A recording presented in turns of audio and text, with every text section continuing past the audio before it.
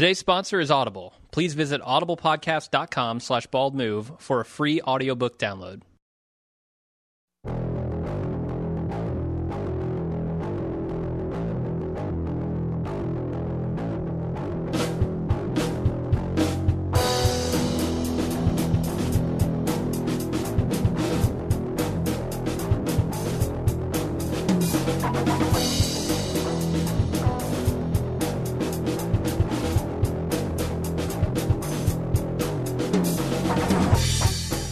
Welcome to The Watching Dead, the officially unofficial podcast for The Walking Dead on AMC. I'm Jim.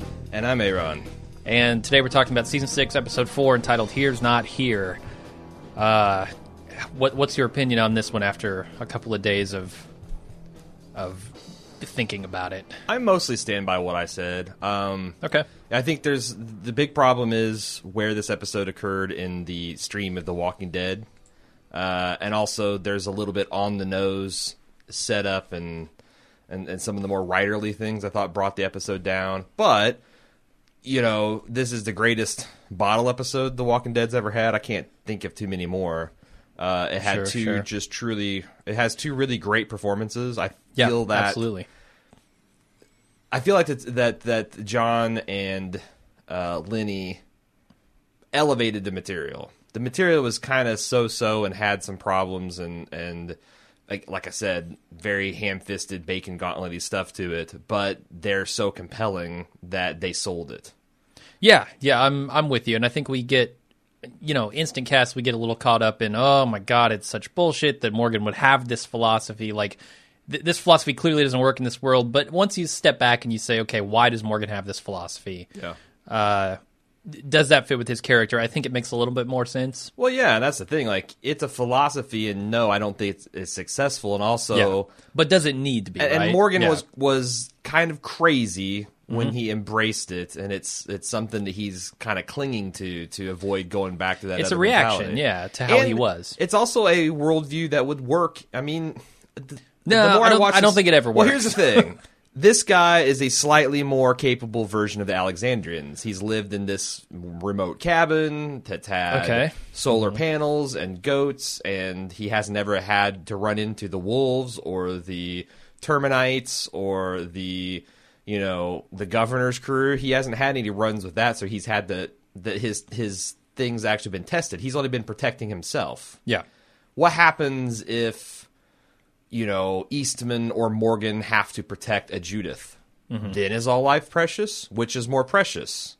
Is the wolf trying to throttle the baby more precious than the baby? You're going to need more cells, man. Yeah, no, at that point, I feel like that's where it breaks down. But from Morgan's philosophy, everything's worked out really well for him. And it's been able to give him peace of mind to continue in this apocalypse alone. In fact, the more I watched it, the more I was thinking, How would Rick be like? Are we seeing like the clear version of Morgan? Is that how Rick would have been if he never found his wife or kid, or assumed that they were dead, and never found a group that could prop him up and that he could trust and that he felt personally responsible for their safety? There's a lot of interesting questions that way.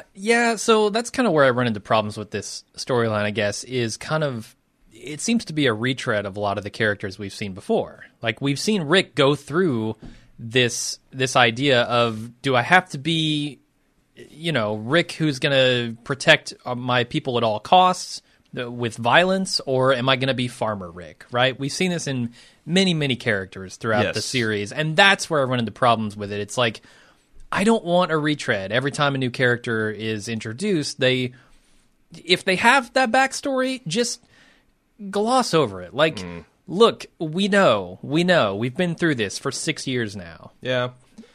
That's where the story starts to break down for me. And also, this being an untenable philosophy for any world, other than like a Star Trek utopian existence. But I all that said, I feel like still an above average episode of The Walking Dead is brought down just by everyone's impatience to get back to the middle of the story. So I don't know. Yeah.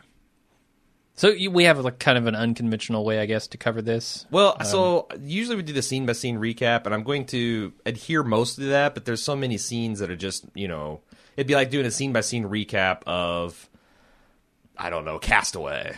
Like when there's just long stretches of Tom Hanks doing random things and occasionally having to side to Wilson, that would be a tedious recap. So I've got kind of like the outlines of what's going on, and then hopefully we'll have some interesting things to say about it.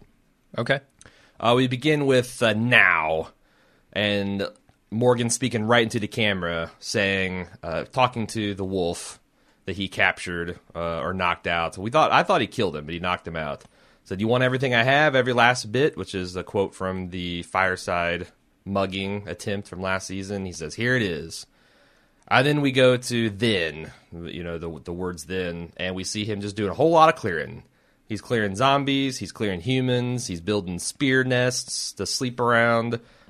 He's writing pointless acts, and he's not here. You only get one. Clear. You know what it is. He's mumbling to himself. You know what it is. He spears 2 living guys. He fishes in some zombie guts for some paint, and then he hears a goat. Yeah. A lot of... There's about 5 minutes of the episode right there. Yeah, this is morgalizing, like pre-morgalizing, right? Like, this is what he did before he went the exact opposite way, flip-flopped. Yeah, and there's a couple things I thought, like, as I was watching this, what's it like to be a zombie actor where you're just being stacked like wood? You know, because like there were clearly people in makeup that he's just flopping on the piles. Like, what happens if you bang another dude's head? Do you ruin a take and be like, "Ow"? You get your ankle twisted, or dragging extras through the woods by their feet. Sure, no, I mean it's interesting, and also what is with his staging? Like, I still don't have a really great idea of exactly what's going on in his mind with this Clear business. Like, I understand why it happened, losing both his wife and Dwayne, and him largely feeling responsible for Dwayne's death. Sure. But I don't get what "here's not here" means. I don't understand the point. I mean, clearly he says saving people are pointless acts. Yeah. But then he's also writing that around his zombie spear camp, where he's burnt a whole bunch of bodies. You know what it is. He also mutters something about like 16 hours and 19 on the floor. There's a whole bunch of stuff he mutters that I don't really understand. Some of it, I think it's all just supposed to be kind of crazy talk for. This is a thing I must do. This is the only thing that's keeping me going at this point, is just killing everything in sight. And he. He thinks that's the only way to live, because everything was lost because he was unable to kill a walker, right? Which was his wife. So he lost his son. Like, he needs to go kill things. It's similar to like how Sasha was for a while. No, and he even articulates that, like, that's how I live. I clear so nothing can ever hurt me. So that's fine. I just would like to know, like, what's the 16 hours and 19 on the floor? What's "here's not here" mean? Yeah, somewhat mysterious. And I got some people emailing, well, "here's not here" obviously is what Eastman said to Morgan after he got bit. I'm like, yeah, well, I get he said that because Morgan said it before. Like, that in itself is a tautology, much like what Eastman was saying. Clearly, Eastman understood it, but I don't know that I do. Did he? Totally. Or is he just kind of... That's another redirection. It's another use of Aikido on Morgan. Yeah, I mean, maybe he doesn't understand exactly what it is. How can he? He understands the meta. Yeah.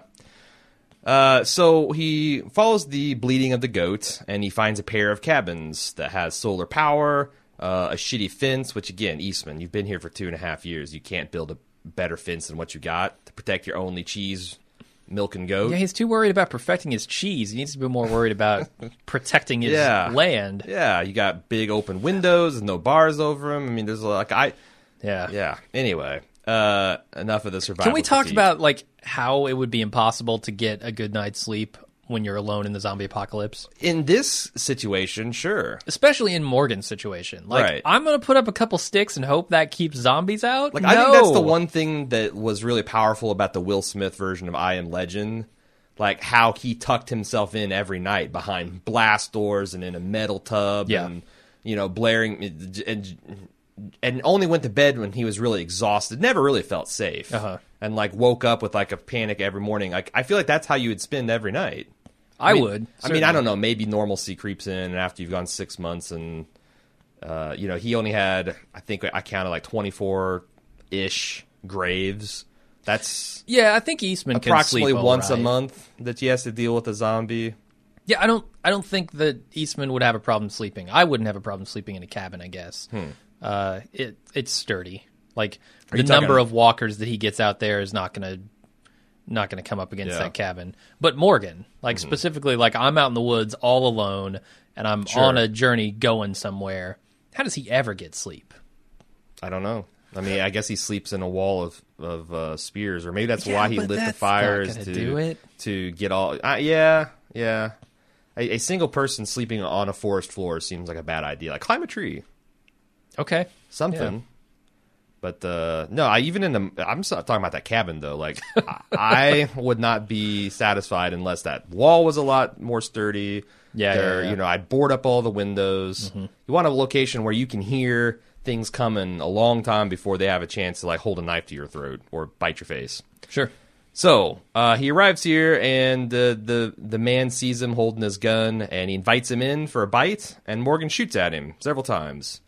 And we're also got this weird camera trick. It's like Morgan vision is what I'm going to refer to it, but everything's all kind of pinched in and at the edges and intense in the middle, and it's supposed to give us this kind of like animalistic view of Morgan's point of view, and he is subdued with a bow staff right to the face. So that's it. Didn't do much for him. He wakes up in a cell. He has an Aikido book thrown at him. He asks him his name. Says, "My name's Kill Me." Eastman points out that's a terrible name. Says, you should change it. Says, "I'm Eastman," and Morgan starts muttering stuff about 16 hours and 19 on the floor, and he goes, "Look, I fed you these fried green tomatoes, or unfried red tomatoes. Here's my goat Tabitha. Don't hurt her." And then he turns in the night. Anything else? Which I don't know how he would hurt her. Tabitha's in a different cell. He's in his own cell, and presumably it's locked at this point. Well, that's the thing. It's not. I mean, we find out later on that it's not. When does he throw the key? So I took it to. Did he throw it after he killed? Yes. He starved that dude to death? Yes. Okay. I thought it was at some point during the middle of this episode. So. I thought so too on my first watch, but the second time I got the distinct impression that. I mean, I can't prove this, but I think from context and his progressive revelation of his own sins that, yes, he threw away the key in his dealing with his. That's his pretty grief. funny, considering Morgan's trying to dig his way out of this window, trying to get these bars off the window, when he literally could have just pulled. He didn't even try the door. He didn't even try it. Well, I mean, it shows his mindset. Like, I mean, I think that's one of the philosophical points that Eastman's trying to make here. Like, the door's always open. You're looking for everywhere. You're looking for everywhere to get around the obvious thing, which is to move forward. Yeah, like no, all this. You're right. You're trying to keep yourself in this trauma. Door. Yeah. Every time Morgan opens the door, he runs into trouble. The next day, Eastman's cheese experiment doesn't go so well. And I'm thinking maybe not take the whole tablespoon. I mean, yeah, a little taste. You just stick your tongue out, smell it before you put what's essentially spoiled congealed milk into your mouth. You know, yeah. It's a tricky thing. It took a while. It took and centuries. Spit it out quicker than you do, man. No, he was muscling it around down for a while. He's muscling it down. But he spits it out in the end. I don't know. It's kind of probably like the way I treat processed imitation cheese. You know, it's like squirt on a crock in your mouth. You realize it's terrible, but still it's cheese, and you're going to swallow it. So what are you going to do? It's the struggle of the big bone man. They're always at war with, this is crap food that I'm eating, but damn it, I'm still going to eat it. There's just nothing else in the house. So we find out in very brusque fashion that Eastman's from Atlanta. He's a forensic psychologist, which is red flag number 1 on this episode. Really, your career was doing in the before the zombie apocalypse exactly what you need to do with Morgan here. Really? Yeah, it's a coincidence, to be sure. Like, maybe when you're writing your draft for the episode, you say, I need someone like a forensic psychologist, and maybe he can be a war counselor, or he could be a chaplain, and a military chaplain, or something. But this really bugged me, and it still bugs me, the fact that he's doing exactly what he was paid for once upon a time. Yeah. Well, I mean, that's probably what he would do as that kind of person in the apocalypse. It's just the fact that he runs into Morgan. Yeah. Or the Morgan runs into him, whatever, is a little bit suspect, but whatever. There's also some things where he's like, what do you do? He's like, I clear. And there's a lot of the audience in Eastman here saying, what the hell does that mean? Because that's kind of like what we've been wanting. And he says, why do you clear? He goes, well, that's why I'm still alive, because I clear all living and non-living threats. And Eastman says a bunch of bullshit. So Morgan says, all right, fatso, I'm going to tear off the zipper and sharpen it up. And you think he's going to, like, try to stab him with it in some kind of, like, TSA, confiscate your nails clipper kind of weapon. But no, he's using it as the world's tiniest pry bar to try to get at these bars holding him. Yeah. And Eastman comes back in from whatever he does during the day and says, I know what you got. You got post-traumatic stress disorder. And he said, this is very common. I'm familiar with it. And then Morgan tries to scare him. He's like, you see that blood on that stick? That's 2 men. And he goes, oh, okay, you killed some people. Did you save any? And of course, we know Morgan did. Mm-hmm. And that's what Morgan calls pointless acts, because everyone turns. Saving Rick. Yeah. Although he saved Rick. And at this point, he doesn't know that Rick is still out there and alive. He probably presumes that he's dead. But yeah, his saving people did some good. And it also puts into perspective, it gives more meaning retrospectively to the scene where he finds the note to Rick in the church. That's like, that.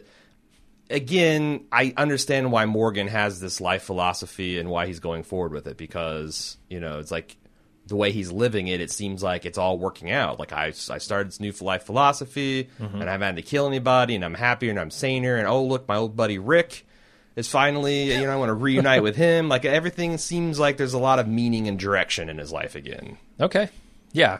We've got some emails about that. Okay. Obviously. So then Eastman starts cold reading him and says, hey, I saw the wedding ring. You must have a wife. I'm going to take a shot in the dark, say you got a child. And Morgan says, that's incredible.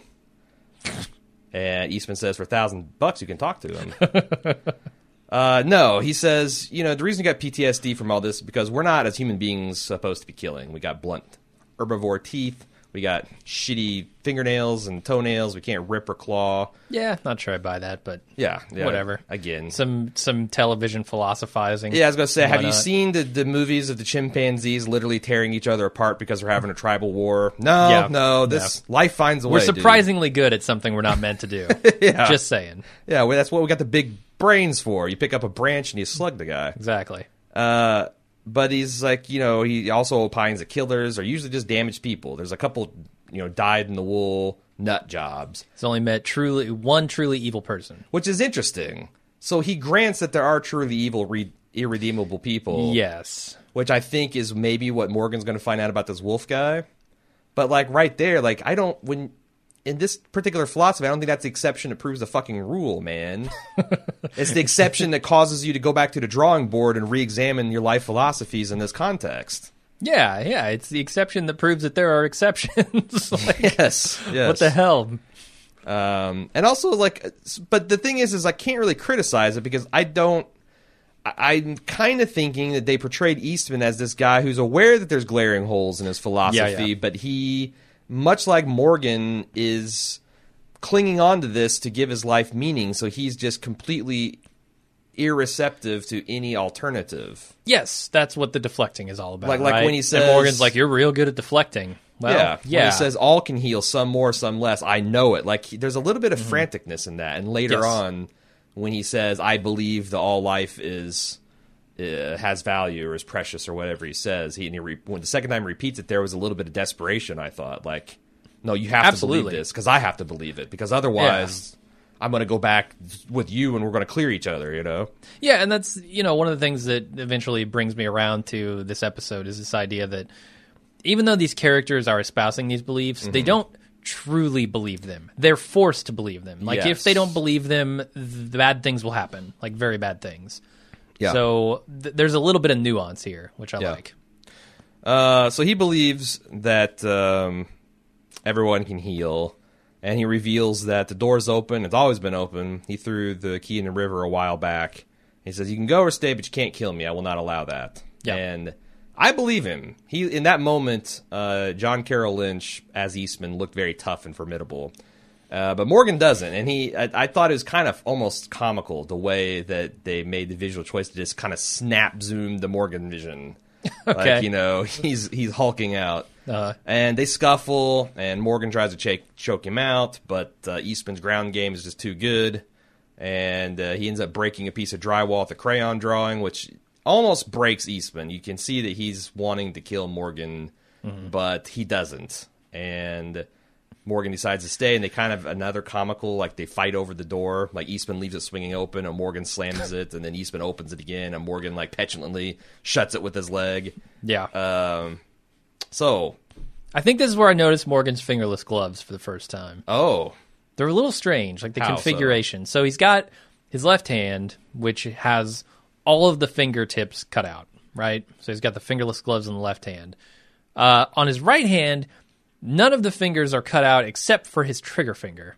Not the thumb? Not the thumb, no. Like, I mean, I get it. He doesn't need to use a cell phone or anything, but it just seemed weird that that's the configuration he chose. I don't know. It's like if you want none of your fingers on your right hand, why do you want all of the fingers on the left hand? Well, if he had two fingers on his left hand, then I was going to think that maybe he's ready to do the sex act that Amy Schumer described in her comedy special 2 weekends ago as the minivan. 2 in the front, 5 in the back. Okay. Let's just move on. Yeah, that's probably best. So the next morning, Eastman explains that he kicked his ass with Aikido. And he talks about how he learned that when his 5-year-old daughter came into the garage and found him crying after probably a long day of dealing with serial killers and rapists and murderers. Found him crying after he was about 8 beers into the evening.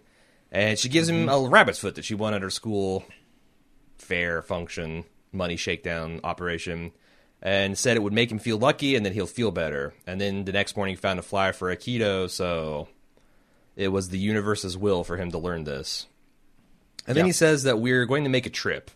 He doesn't know where, he doesn't know exactly when and how, but he knows that him and Morgan have to take this trip together, which is another thing in the episode that I found puzzling. It doesn't really make any sense. And maybe we're supposed to understand that maybe Eastman still is not all there. I don't know.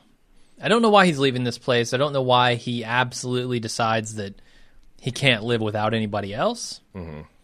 Like, there's nothing in this episode that really says to me being lonely is the problem, right? No, it seems like he's just fine being there with Tabitha and his cheese and his goo-goo clusters. And maybe Tabitha is his company in that scenario. I don't know. But he seems kind of out of the blue hell-bent on you cannot be alone in this world. And I'm not sure why. They didn't tell us anything about why he comes to that conclusion. No, and he's not alone. I mean, now he's got Morgan. Well, so his speech is as he's dying, right? He's been bit, and he's telling Morgan, look, you can't stay here. You're going to go crazy or something being alone. Yeah. I just don't know what the... But he's done it for 2 years, and I don't know why he's suddenly like, this is a problem. Yeah.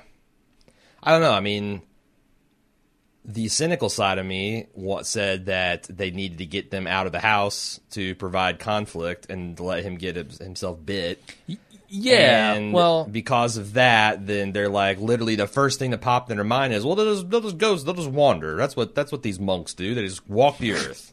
Just walk the earth and they get in adventures. So he'll just go out and walk the earth. Maybe he's going to an island. Maybe he's going to go to the Atlanta Zoo. I mean, his island's not a bad idea, but he seems like he has an island built here. No, I agree. Sorts. Finding like an island in the forest. Yeah, finding a little island offshore would be something that's, a couple square miles that you could clear in the literal sense of the word and, get a nice vantage point where you could keep the lookout. I mean, that'd be a great place to ride out the end of the world.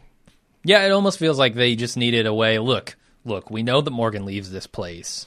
Why does he leave this place? Well, we're not coming back to this again, so we need to have a reason for him right here and now to leave. Oh, well, let's just have the sensei tell him to. Well, you didn't give us any build-up for that. I'm from the school of thought that says that your literary devices should follow naturally from the characters and plot. Yeah.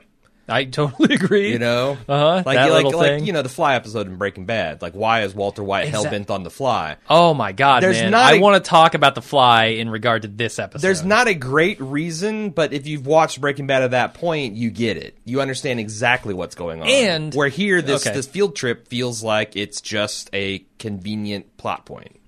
And not only with the Fly is it like I feel like Walter White would have these thoughts and this would be his reaction to this fly, but this is the perfect moment to do it. Like, everything in the show has been building up to this. Not like we've got a lot of shit we got to deal with, but let's slow things down because pacing is not working. Because we don't want to move too fast. No, fuck that. Breaking Bad didn't do any of that. It was like, here's the logical progression. Yeah. It is slowed down because that is the natural lull in the plot, and Walter White is having these thoughts, so let's give him a whole episode where he deals with those thoughts. Yeah. This doesn't feel anything like it. It feels like, you know what? We're moving too fast. We need to stop. We need to put on the brakes, slow down, and do a bottle episode. No, I feel just like, for the sake of slowing down the plot. I feel like it's intentional that they really wanted us as the audience to sweat this Glenn thing and the Alexander thing, so this was deliberate. But that absolutely, and it's a terrible idea. Yeah, he doesn't understand pacing and what people want. And like, I read an interview with Gimple this week where he said he was essentially bemoaning the fact that, like, look.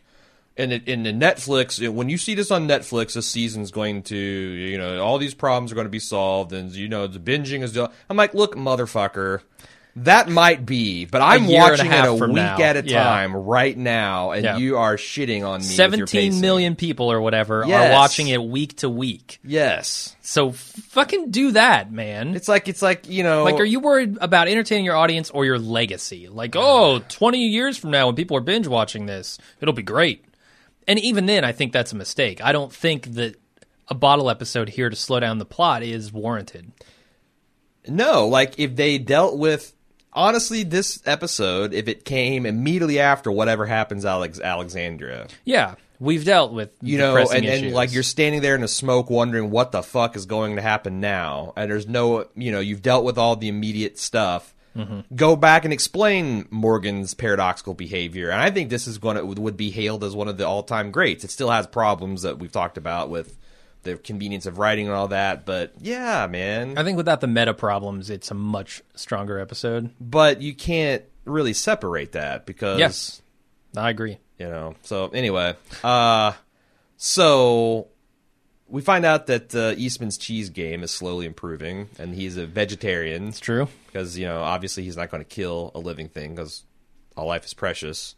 Where's he getting his Goo Goo clusters? 2 years, like, a man of that size does not have Goo Goo clusters left 2 years into the apocalypse. Right, unless he's one of those annoying guys that, like, takes a Goo Goo cluster and cuts it up with a butter knife in, like, 16 pieces and, like, enjoys one piece once a day like it's some kind of fucking advent calendar, in which case he wouldn't look like John Carroll Lynch. Exactly. He's also in the middle of fucking nowhere, and he doesn't get out and forth. I seriously, like, why? This guy for 2 years has been eating cucumbers.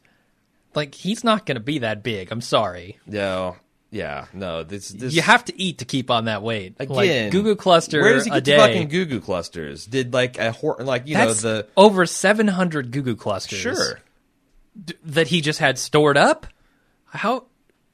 What was this guy's lifestyle before the apocalypse? I don't know. I mean, maybe in similar ways that, like, the Hormel chili truck slammed into... Well, they didn't slam in, but Fist Bump's dad backed it in before the apocalypse started. Yeah. Maybe a Goo Goo cluster truck flipped over on the road just by his cabin, got lost, and he got bitten, and he turned into a zombie right then and there. I don't know. It's just one of those idle thoughts I had. Like, why make a character trait that doesn't make sense given this man's physical condition and the placement of where he is in his world's geography? Sure. It feels like that's just a case of, we're going to cast an actor who doesn't quite fit the world perfectly, but he's such a good actor that well, then just we're gonna have stop with the Goo Goo cluster shit, man. But it's already in the script. Oh yes, that's a tough problem. It's if only they made something like Whiteout. Yeah. Anyway, so Morgan's stonewalling him. He's ignoring him. He's not giving any kind of responses to his question. So he's like kind of mildly disgusted and he decides to take off, and he entrusts him, even though he doesn't get a response, with protecting Tabitha. And Morgan's sitting there kind of spaced out, and he hears the goat start concerned bleeding, I'd say. Mm-hmm. Although I think it's a golden opportunity to find a goat that can scream like the goat in the Sprint commercial. That'd have been hilarious. Like this goat's just screaming its bloody head off. Morgan goes out there. He sees two zombies menacing the goat. He $1 million babies one of them by smashing their head against an upturned stool. He kills he goes full on Morgan vision, kills the other one by beating its head into a pulp. Or was that the guy? Did he do that with a gun? I remember there's one zombie kill. I think he did that with a gun. Where when he was using the gun as a club, he just literally bashed someone's brains, its head, until it is structurally deformed, and that was pretty awesome. Yeah. You know what else? He also brutally murders a tomato plant with his ass. He does. Yeah. And this is a sin that the Eastman cannot abide when he returns. He's like, you must make atonement to the tomato plant. Yeah, I think zombie kill of the week, if I were still doing that whole thing, goes to the stool through the eye. Sure. That was pretty good. Pretty good stuff. Yeah. It's clearly his milking, his goat milking. Yeah. You know, you see a 3-leg low stool. That's to milk something. I suppose so. I don't milk much in my daily life, but no. Everyone knows that's a low-slung 3-legged stool is a milking stool, Jim. Okay. So Morgan instinctually drags a zombie to Eastman's burial ground? Or maybe there's like a path that's kind of worn there, and he just decides to follow it. I think so. Like, he saw the direction that he went off in. He could have followed that out and seen like a worn path in the tall grass. So Eastman thanks him and then introduces him to the ritual that he does with the wallets, where he makes everyone their own individual grave marker, and then they dump the body in a shallow grave and bury him. And then we have a healing montage. Where it's like, it's kind of like Rocky in that Morgan's slowly getting more badass, but he's also getting more and more content with his life. And it's got this kind of pretty good Morgan reading this life code about moving forward and acknowledging what you did, but promising never to do it again, and to atone and to accept that you have to protect everyone, and in doing so, protecting yourself, and to create peace. And he feeds the goat some peanut butter covered apples, and he spars with Eastman. And then we get to a scene where he asks him about how and why he has a cell in his cabin. And we get a story about Crichton Dallas Wilton, who was this very charming psychopath that was up for parole because he said and did all the right things, and he organized prison drives to provide hospitals and other charitable things with flowers that the prisoners would plant and grow and care for. And Eastman sees right through this bullshit, sees that he's a dyed-in-the-wool psychopath, and has him denied parole. And he tells us one chilling part where there's an exact moment in time where Wilton knew that Eastman knew that Wiltman knew that the jig was up. Yeah. And he tried to kill him right then and there in the prison. And Eastman... I think that's why he was denied parole.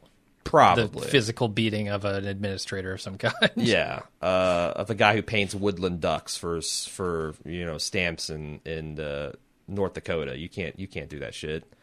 But he tries to kill him, and Aikido saved his life. Yeah. And we later find out that he eventually gets out of prison, but not because of parole. He actually escapes. Busts out just to murder Eastman's entire family, and then he turns himself in blood-soaked just to ruin his life. Yeah, that's no joke. That's a dyed-in-the-wool psychopath. I agree. It's a guy who, you might think probably needs to die. Uh-huh. Yeah. Unless you're an Aikido master. Yes. So he's like, years passed by, and I'd drive by, and I'd see him working those prison plots, and it just stuck in his craw. So he decided he bought these cabins a while back. He decided to outfit one of them with a prison because he's going to abduct this guy and sit him in there and watch him starve to death. Yeah, it's pretty dark. And then... But probably deserved. Yeah. And then he reveals, I've come to believe that all life is precious, which he repeats second time again, almost desperately. Wild-eyed. And Morgan observes that you're good at redirecting, which is the whole Aikido thing. Mm-hmm. Redirecting his natural thought processes and his emotions. So the next scene is Eastman planning this trip, where he's thinking about trying for the islands off the coast. And again, we're not sure which coast, and it's not really important. But he needs a tarp and a crowbar. Because, sure, yeah, that's what you go for. When you're taking a post-apocalyptic beach trip, you need a tarp. So Morgan takes the zipper off of one of his pockets. It says, crowbar's good. Crowbar's good. Uh-huh. Here's the sandwich wrapper. We got a tarp. What else you need, fat man? Yeah, they string together a Goo Goo Cluster packets into a makeshift tarp. No, they go after Morgan's pack. He knows where some tarp is. I know where some tarp and crowbar is at. And he goes back to the clear site, very conveniently. And Morgan starts being affected by seeing how savagely he was living his life. And Eastman, pries at him, says, "Who did you lose? I want to know their names." And Morgan starts to get more and more visibly emotional and upset. And he's like, we got to do our forms right now. And Morgan's like, not here, man. He's like, no, right here. And they do it, and Eastman corrects his squat a little bit. He needs to squat lower. He needs to really get that glute engaged. He needs to feel the burn in the hammies. Or what is he doing? He's, you're doing this for you. You're cheating nobody but yourself, Morgan, by doing this half-ass squat. And just then, a zombie jumps them, and Morgan goes to kill it. But oh no, it's the guy he murdered in the open. And he freezes up. It's the opposite of Morgan Vision. It's Freeze-a-Vision. And Eastman jumps in and saves him, and he's bit right in the love handle. Right in the love handle. Right in the back bacon. Yep. And takes a nice big chunk out. Now he's going to die. And Morgan instantly regresses to pre-Eastman Morgan Vision and starts screaming, I said it's not here. It wasn't for you to do. You can't just step in. Tell me how it is. And he starts repeating some of the other shit he used to say. And he kills, he doesn't kill him. He attacks him, and he says he wants, after Eastman handily beats him, says, I wanted you to kill me. And I told you not to do it here. And Eastman says, well, that's the thing, Morgan, here's not here. And he walks off. Yeah, so this is a rock and a hard place for Morgan here. Yeah. Like, with his two philosophies, his former philosophy and his new one. So his former philosophy of clearing is what led to Eastman getting bit, right? He killed this guy for the sake of killing him, and he comes back and he bites Eastman. Yep. But, so I don't know how he can be like, oh, now I suddenly need to clear again, because that's the thing that caused Eastman to get bit. But at the same time, like, I could also see where he would justify that as, like, I think he's saying, if I had killed this walker, if I had just cleared instead of being... If I was in full, all blown crazy, Morgan, this wouldn't have happened. Yeah. I wouldn't be feeling this right now. So he goes in... So there's a little bit of both sides there. So he goes back to feral Morgan. He's traipsing through the woods, and he finds this really super gross zombie with his scalp and back peeled off, and a frightened hippie couple, which... I said last week that I'm going to start keeping track of these statements of, like, this is the last time I want to see this shit in The Walking Dead. Uh-huh. And I know that sprained ankle, bleach blonde, watch hippie, I at least said it then. But how are these dumb fucks alive in the world? So I'm flipping over to metaphorical. We're back to 0 episodes since the last time Aaron said, this is the last time I want to see this shit in the zombie apocalypse. I feel like the Alexandrians... Where are these people coming from? The Alexandrians go a long way to explain this, right? Like, these people are an offshoot branch of Alexandria. How many fucking Alexandrians are there? Not specifically Alexandrians, but somebody like the Alexandrians who've been cordoned off in the world for some reason, for X number of whatever reasons, and something bad has gone down and they're now on the run or something like that.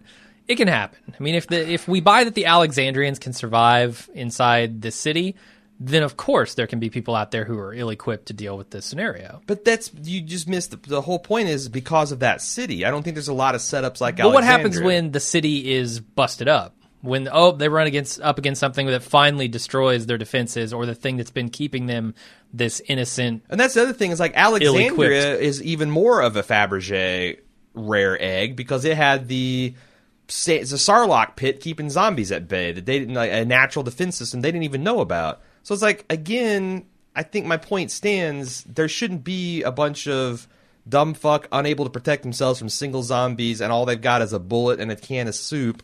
People traipsing with a goddamn fucking twisted ankle, because apparently that's there's 3 things the zombie virus does. It turns you into a walking flesh monster. When you die, or it also will kill you of a fever, and it saps all the calcium from your ankles. It's true. There is an abnormal number of twisted ankles. So I'm just really tired. I mean, I feel like everyone you should see should be like Rick, should be like the Wolves, or should be like Morgan, with a rare, exceedingly rare pocket of stuff like Alexander that might be like every other state would have a compound like that. I don't know. I just guess I don't agree. Okay, well, I guess I'm stuck with you in this podcast, so we'll have to move on. Yep. But look here, Gimple. I've metaphorically flipped over my imaginary board. You're on notice. Yeah. So yeah, anyway, he finds these dumb fucks, and they make him an offering of chicken noodle soup and a bullet. Last time I saw that bullet, he was laying it out as kind of his positive energy offering. Yeah. To the... It's a little strange. Yeah, to the Terminus Church. Mm-hmm. And the hippie girl thanks him, and he lets him go. So he's like whiplashed back from, Pharaoh Morgan to, what are you going to call this? Eastman Morgan? Aikido Morgan? Teenage Mutant Ninja Morgan. Teenage Mutant Aikido Morgan. So Morgan then... So is that cool that now it kind of sheds a little more context on that little altar that he builds? He finds out, oh, Rick is alive, and isn't that an amazing thing? And all life is precious, that kind of thing. Like, I saved this man, and he has gone on to survive. He didn't actually die like I thought he did. No. I actually, that's a part of the episode I kind of enjoy. The fact that, of course, if you have, Morgan's almost a religious convert, and if you have religious fervor and zeal, all bad things that happen are tested to your faith, and all good things happen are blessings from your faith. Yeah. And if you look at Morgan's behavior in that lens, it becomes a lot easier to understand. Sure. It's still bizarre and maladaptive and all that, but it's decent character work. Mm-hmm. So, Morgan realizes, oh my God, I gotta get back to Eastman. What have I done? And he rushes back and he finds that Tabitha's dead. And also he finds in this little Eastman cemetery that the jig is up with his story about Crichton, because he finds a grave marked Crichton Dallas Wilton, and Eastman reveals that he did indeed put into practice his little plan to starve the guy to death. Mm-hmm. And he felt so bad about it, he went to go turn himself in, but in the 47 days it took for this guy to starve, same amount of time that, Rick spit in a coma or whatever, the world had gone to shit, and there's no one to turn himself into. Yep. So... And he was just, I guess, camped out in this cabin the whole time. Yep. Watching a man die. And he says, doing this revenge killing gave me no peace. And at this point, I'm screaming at the television, there is a difference from vendetta, vengeance killing, and killing to protect people from other people that are going to butcher you. Yeah. Like, what would you do if the wolves came, you dumb fuck? Or the Terminites? You're gonna or need the more governor's cells. crew? Or you don't have enough cells, and they've got guns and bullets, and you just got a fucking piece of wood. Like, this is stupid. You don't know it because you've been in this little bubble, but anyway. That's my cross to bear. So he also reveals that his daughter drew a picture on the wall at some point, and instead of getting her in trouble, he actually bought a frame and put it around it, which I thought was pretty cute. And then when he found out the world had gone to shit, he drove to his home, and his car broke down on the way back, and he had to walk through 90 miles of the dead. And that's why that little piece I think it was only 30, but sure. Oh, 30? We'll go with 90. Sure. 30, 90. What's the difference? And an improbable amount of zombies, and that's his most precious thing and the best thing he has ever done, which Morgan's like, saving my life and converting me from crazy is not the best thing you did. Well, I'm hurt, Doc. Then he's like, anything in this world that's worth having is about people, so... Yeah. He kind of includes more. Morgan's a person still, right? Yeah, I think so. He includes him. When he's not in full-on Morgan vision. Yeah. And he says, look, you can stay here. There's food, and there's power, and there's safety. And in fact, it'd be kind of crazy for you to leave. Yeah. But you should totally leave. You should totally Is he trolling leave. him? Is he pulling a Kirkman here? I don't know. Like, Tabitha's gone. That she was really the main draw. It's like, if Space Mountain breaks down, why do you even go to Disney World anymore? Really? Sure. You're going to go for Sleeping Beauty's castle? Epcot's really? No, fuck the Epcot. That shit's like... It's all just plastic bullshit that you're going to... One day we will have cellular televisions and microwave ovens, and we'll be living in the future. No, it's like, you just get out of here. It's Space Mountain or bust. Yep. Tabitha's Space Mountain. She's fun to ride, is what I'm trying to get at. And... He says, I've got a gun in a lockbox that I've been keeping, I guess, for just this purpose, in case, he gets bit, and because I could see an Aikido master not wanting to let himself turn into a zombie, because then he'll essentially be an automated weapon system that could kill people. He'll be forced to kill. Yeah. Can't live with that. And he entrusts him his lucky rabbit's foot, and then we have a montage of Morgan doing... Can we talk about bullshit? Rabbit's foot, man, it did you no good. No good. You had that rabbit's foot in your pocket when you got bit. Yeah, it's less a rabbit's foot than a monkey's paw. Your daughter gives it. Yeah. Your daughter gives it, and you learning Aikido directly led to her. Like, maybe the prison guards break up this fight. Or maybe he kills you, and that's the end Or of maybe it. he kills you, and that's the end of it, and your daughter lives. But because of the rabbit's foot, your daughter's fucked, and now you're fucked, and now Morgan... Yeah, Monkey's Paw is much closer. This is the third wish. This wolf in the drywall prison is the third wish, and it's going to be the son shambling back from an industrial revolution accident, and it's just going to be horrific for everybody. Morgan's doing forms by the riverside that Eastman's cabin was at. He buries Eastman, and I guess his first name was E. Did we ever learn his first name? I don't think so. I'm going to say Eduardo. He looks like an Eduardo. Eastman. Eastman. I thought it would be funny if it's K, because then you could have the Kodak Eastman. Well, there's another reason it'd be funny if it was K, but... What's that? We got some email about it. Oh, I can't wait. Then he finds the Terminus sign, and we're kind of caught up to pre-season 5 Morgan. Then we're back to now, and he says, that's it. And the wolf's not impressed. He's like, that's a great story, old man. But I'm still going to kill you, bro. But I got a stab wound, and I'm going to probably die of it. But if I don't, I'm going to kill you and all your friends and even the women and children, because that's my code. That's the thing I put faith in. And this guy's got to clear. He's got to clear. And Morgan does not like this, but then he hears shouts in the distance, and I think it's Rick. It's saying, screaming, Rick. It's Rick, open up the gates. Yeah. And then we fade to black, and that's the end of the Morgan episode. So, okay, there's a lot hinting in here that this wolf is going to get out. And I think it's pretty obvious. Sure. The fact that he's being held in a residential building that's not purpose-built for the containing of a crazy person? Sure. There's that. So Morgan's got this guy in a cell. In this episode, his cell door was open the entire time. He could have walked out at any moment. At the end of this episode, Rick's yelling, "Open the gate!" Mm-hmm. I can't imagine this wolf isn't going to escape. Well, here's the thing. Morgan locks that door, though, doesn't he? He certainly does, yeah. So he's already fucking up the Eastman plan. Sure. I'm not saying it's a literal I know, but I'm saying, are we supposed to draw a conclusion from that? That, this worked, because even like deep down Morgan doesn't believe, because if Morgan believed the Eastman teaching, maybe so. He would have left that unlocked. Yeah. Well, I think that's definitely in the episode. Just Morgan not totally buying into it, but having to tell himself that, having to deflect. Yeah, you have to believe it, because otherwise you're going to go back to clear, which is not good for anybody. But I think also the wolf has to escape too. So if you don't think that Morgan has already paid for his untenable worldview by this wolf coming back and finding Alexandria and murdering a bunch of the people there, he's got to pay for this worldview, right? I believe so, sure. He's got to have it challenged. If he doesn't, he's going to die.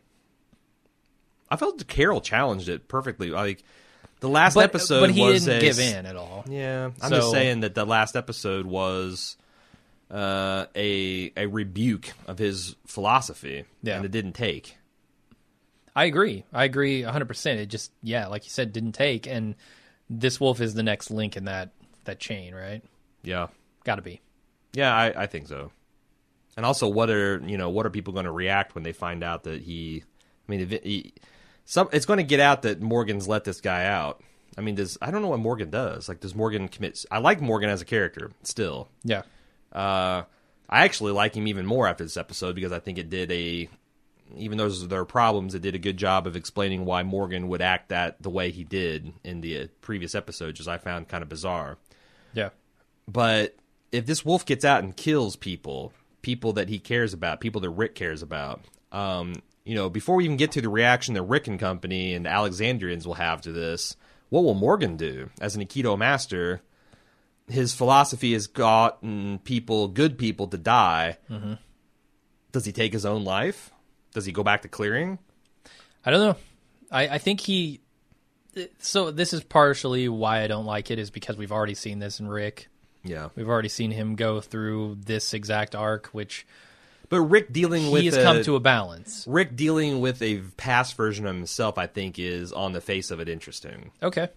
But in my experience, when you deal with a past version of yourself, like when you see a person's like, oh, God, 5 years ago, I felt exactly the same way, and I was such a fucking idiot. Mm-hmm. It makes you angry and less tolerant. It's like, the things you dislike about yourself are the things that you can't stand in other people. But I Yeah, think I can that's see that. interesting. I think that's kind of interesting. It has some good conflict. But the actual mechanics of it working out and seeing more, like devoting several episodes to his folly and all that, I'm kind of with you. I've seen it before. I think, they can do it. I just hope they don't drag it out too long. Okay. Just one more episode of this. 90 minutes. Next episode. The other thing about this episode, I've been wrong. This episode should not have been 90 minutes No, long. fuck no. It would have been so Why? easy to take 20 minutes out of this episode, have it be Yeah. more impactful, more tight. And it's, I don't know, man. I don't like what they did with Glenn. No, I know. Like, I don't want to talk about it very much, and I cut we've said everything 90% of yeah. the emails that dealt with it. Yes. Because I still got a shitload after the fact. Yes. I think a 90-minute episode completely away from anything that has to do with this situation in Alexandria is a bad move. Even a 60-minute episode away would have been a bad move. A 90 is just another slap in the face. Yeah. It's kind of like, how we always... One of the things we love to do, if you don't know about this, is we love to think about ways we control our own... We control, not control. We can troll. Yeah. Got to get the mush mouth out so people don't get the wrong idea. We can troll you, the audience. Like, different things, like every time April Fool's rolls around, it's like, oh, wouldn't it be funny if... And then we realize... This is only funny because it's in our mind and we're fucking with theoretical people. If we fuck with actual people, it's not funny anymore. Yeah, it's not funny at all. And the fact that if in their minds, like, oh, won't they just be losing their fucking minds if we put Glenn underneath a dumpster with an army of zombies and we spend a 90-minute Morgan episode and then we do a 60-minute Jesse fucking around in Alexander episode and we don't even get we don't even get back to it till maybe Glenn's dead or maybe he's not until 3 episodes from now. It's like, okay, yeah, everyone laughs, the marijuana smoke clears out of the room, everyone's had their lunch and like, yeah, we can't do that. Glenn Mazzara gets fired. That's like they've done this before, man. It was the Governor arc, and we all fucking hated it. Yes, and it wasn't that the Governor arc was particularly terrible. It's that it came at a time when we didn't want it. Yes, we were looking forward to what's going to happen in this fucking prison. Finally, it was already a season too long, and then they drew it out for another month. Yeah, of the show. Fuck you, man. Yeah, like I said, having those thoughts in the writer's room is not bad, but you got to learn, like, okay, no, we really can't do this. Like, it shouldn't have got past wouldn't it be funny if? No, you don't want to troll your audience. You want them to be excited about the thing that they're going to see next. Everything should naturally lead to the next thing. And when you if you have a lull and you want to slow down and build, which this show desperately needs to do, but you got to have that lull. There's natural lulls. It has to feel rises and falls and crescendos and resolutions, and you put it in those contexts. You don't just throw it right in the middle of the peak of your action. Yeah. Yeah, and then I mean, I don't think they could have come in on episode 1 of this before the whole quarry thing got started. With the Morgan episode, I think that would have been a bad move too. No. But like you said, if they waited till after, we deal with this wall of walkers headed toward Alexandria. Yeah. Well, I mean... We deal with is or isn't Glenn dead. So, Stephen Yeun, is no longer on the cast and crew of the episodes. Yeah, fuck you guys. Fuck you guys. You're going to show the pocket watch and just leave his name off the credits. It's obviously a troll. It's a giant fucking troll, and I don't like it. The thing is they've made it obvious by this wishy-washy PR crap that they get in and like, oh, we'll talk about The Walking Dead, and I'll do these interviews, and I'll say, oh, maybe he's not dead, and we'll you can tell get what some they're thinking. form of him back, and like it's just that credits thing tells you exactly what they're thinking. They're thinking, let's troll these fuckers. Yes, yeah, we want whether them he's to dead buy. or not. We're going to troll him. Yeah. Yeah. Because honestly, if Glenn died in the middle of the season, I think he still would have been on the credits. Like absolutely. Because none of those guys are in this episode. They're all credited. Yeah. I mean, I've got an email that I'm kind of stepping on here, but whatever. No, I'm pretty sure that season T-Dog died. He still was the rest of the season. Because a lot of that stuff is, guild. Like, you cannot just take a person's thing off in the middle of the thing when they're a main cast member and all that kind of stuff. So...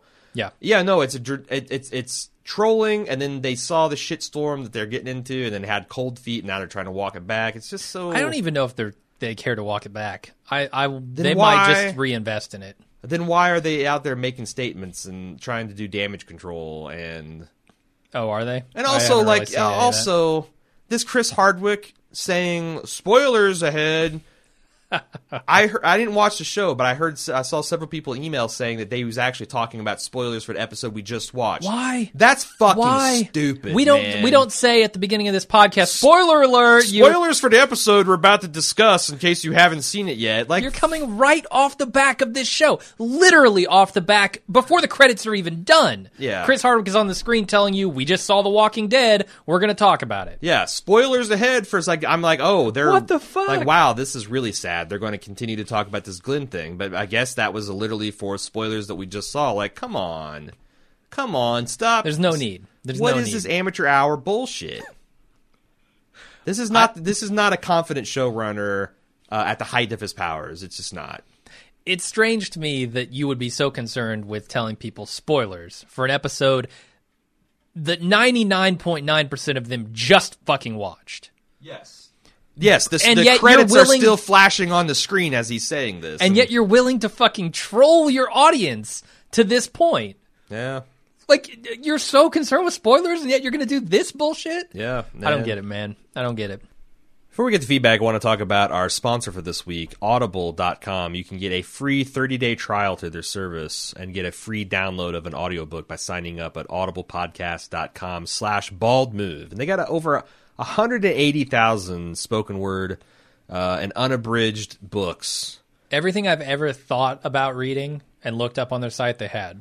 On audible.com. And again, you can get your free trial at audiblepodcast.com/baldmove. Jim, do you have what I've been using Audible for, I don't know is super applicable to The Walking Dead.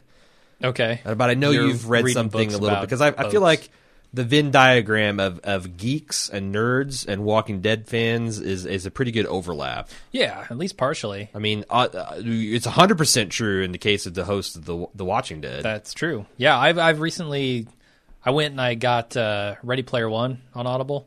I know I'm like 4 years late to the party, but I figured I've been wanting to read that for a while, and so I went and got the audiobook, and it's read by Will Wheaton. And I don't know what you think about Will Wheaton. I think before I started this, you were like, I don't know about that Will Wheaton guy reading books to me. No, I was worried because like can get a little Hardwicky about how into nerd culture he is, and I can see that being annoying with. So all of the authorial stuff is taken away from him, right? Uh-huh. So he's not going to get preachy on someone else's material. So that's good. And also having Will Wheaton read it kind of lends a little bit of credence to this whole book, just because he's a nerd, and the references he's reading are things that he gets and understands totally. Mm-hmm. And it's even kind of a little surreal when you hear him read his own name out of this book sure. at certain points. But I thought he did a really good job, and it's a really good book. What's the pitch, the elevator pitch for this book? Like, it is a post-apocalyptic future. All right, check. Yep. So we got that tie-in where everyone is kind of living in this thing called the Oasis, which is a lot like Second Life, except it's everybody's entranced by it. So it's the Matrix. Yeah, and this guy who created the Oasis has died, and in his will he has left everything to the person who can find his Easter egg within Oasis. Oh. And so it's this kid goes on a search for this Easter egg. Interesting. And adventure ensues. And it's really cool. If you're a fan at all of the 80s, if you liked music or movies or video games or anything in the 80s, you will totally love this book. Okay. So I recommend that on Audible. Did you what speed did you listen to Will read that? Did you do 1x? Really? Yeah. Why? Are you a 2x kind of guy? Nah, 2x is too much. But I'm almost like a 1.25. Well, okay, so that's a good thing, right? Like Patrick Tull reads the Patrick O'Brien books that I'm currently, I'm already on book 3 because I do the thing where I read on my Kindle at night, and then I took like a 4-hour combined road trip this weekend, and I was listening to it on that. So I can read it fast, and the cool thing about Audible and the WhisperSync technology is it seamlessly matches that up. So I can start, as soon as I stop reading the book, the audiobook will continue in that place, and vice versa when I get done with the audiobook. And you can choose your speed. Yeah, and I like it. And it's not like a Chipmunk fact. It just gets a little bit more clipped. Yeah. But I find like 1.25 is great for like Patrick Tull, who reads but then the guy that reads the the Game of Thrones ones, and I'm also got all of those. I feel like 1.5. Okay. He reads a little slower. He really takes his slows, time. yeah. But that's the thing. Like, the reason I always hated audiobooks is because they just were too slow. They read at a slower pace than I was used to because I just kind of hail shit. You want like the speed of me reading emails, right? Yes, exactly. It's like, oh, we're at 45 minutes in email, so I got 5 more. Like, I want that kind of urgency. Okay. And then you can always slow it down. Well, the client lets you do that. It is. It's pretty nice. It is. If you want to try the service that sounds intriguing, if you're a book fan and you want to inhale stuff at the maximum velocity, check out audiblepodcast.com/baldmove. And hey, you get a free audiobook just for signing up. I got a lot of emails. If you'd like to give us more, watchingdead@baldmove.com, or you can get on the forums.baldmove.com. But yeah, let's hear it. All right, we start off with Patience. She says, would you and Aaron be okay with Glenn slowly changing his position and pretending to be eating Nicholas? Could pretending to be a zombie get him not bitten when surrounded by feasting zombies? Or could he really take a few bites to seem more convincing? It's a matter of life and death, and it might be worth a few bites of Nicholas. I really only read this because I love the idea of Glenn trying this and it not working. Just, he dies screaming with bits of Nicholas in his mouth. Yeah, it's like, you're starving hilarious on the mountaintop and you're eating the soccer team and then an avalanche kills you. It's like you've done the morally unacceptable thing and then you die anyway. So has anyone sent feedback revolving around the Nicholas gun being empty theory? The hallucination stuff? Well, the hallucination stuff is horse shit. I cut it all. I cut all that stuff. I actually liked the idea as much as I can like an idea that's so horribly executed and envisioned. But I like the idea that Glenn, that Dickless, they deliberately showed us him emptying his gun, and then he puts his gun to his head, and they don't show us blowing his head off. Mm-hmm. That's actually a sniper shot from somebody else for some reason killing Nicholas, and that's going to be the rescue squad that sweeps in and saves Glenn. So they decided there are 2 humans on this dumpster. We're going to kill one and save the other? Yeah. Why? It doesn't, but I'm saying that's like the most clever thing I can come up with this situation. Because no, like, I mean, I don't think it's going to happen, man. Yeah, I can't see any way. Like, they could have made this really cool if they had established that Glenn got to the dumpster and showed that it's a hopeless position, but then they use the CBs, and there's a continuity between the tank scene with Rick in season 1 and this. Like, there's ways they could have done it, but I feel like that ship is all sailed. All you because they went in with the troll face. Yeah, just leave Glenn on the dumpster. Yeah, like they're clearly stuck on this dumpster. Well, and he's not wait till next time threat to find out. Yeah, that would be that's one a cliffhanger thing. Versus a bait and switch. Yes, and yes, thank you. You said it better than I could have. Completely the opposite of what I wanted is what they gave me. Anyway, SB and SLC says, I feel like I may be one of the few people that was happy that Glenn died, even though he probably isn't dead. The show has so many characters, I have a hard time getting into the show when there are so many deviations from the main storyline. I'm invested in Rick and Carl. They have long-term storylines that interest me, and I have always thought of the evolution of Carl as the most interesting part of this show. Carol and Glenn have also come a long way, from abused wife and delivery boy to serious badasses. Daryl is to me, and every other character is a cog in the overall machine. You know what? 2 years ago, that would have been amazing, but I'm kind of met on Daryl too. He hasn't done anything in a long time. It's been a long time. I mean, he blew up a tank. Mm-hmm. He got a little bit of character development. Had a little spaghetti and got a motorcycle back. But he really still is Rick's. I mean, he is the same guy in season 2 that's like, I'm not sure if we should hang this guy, but okay, and we're putting him back. He's Rick's lackey. Yeah. And I need him to, like, I would still be shocked if they killed him, so that he's got that value, but, like, his stock is really dropping in my mind. I think he might come back into his own during this Walker attack. I would like to see that. And yeah. I don't want to see him come back in, like, Legolas, like, he's the guy with the bow and the crossbow and the knives, and he's killing squirrels and coons and all this other stuff. Like, I want to see him as a genuine character again. Okay. They've done a good job with Rick and Carl. They really need to get the Daryl's plate spinning again, because it's starting to wobble. I agree. Steve J says, most of the drama of the show has been buried between Walker Hurd and Glenn's pseudo-death. But I think once that all plays out, the crux of Season 6 will be do we continue to try to build Alexandria or just close the doors and protect what we have? So that's an interesting point. With all this talk, this kind of meta conversation about The Walking Dead, we've kind of lost track of a thread through the season, right? Yeah.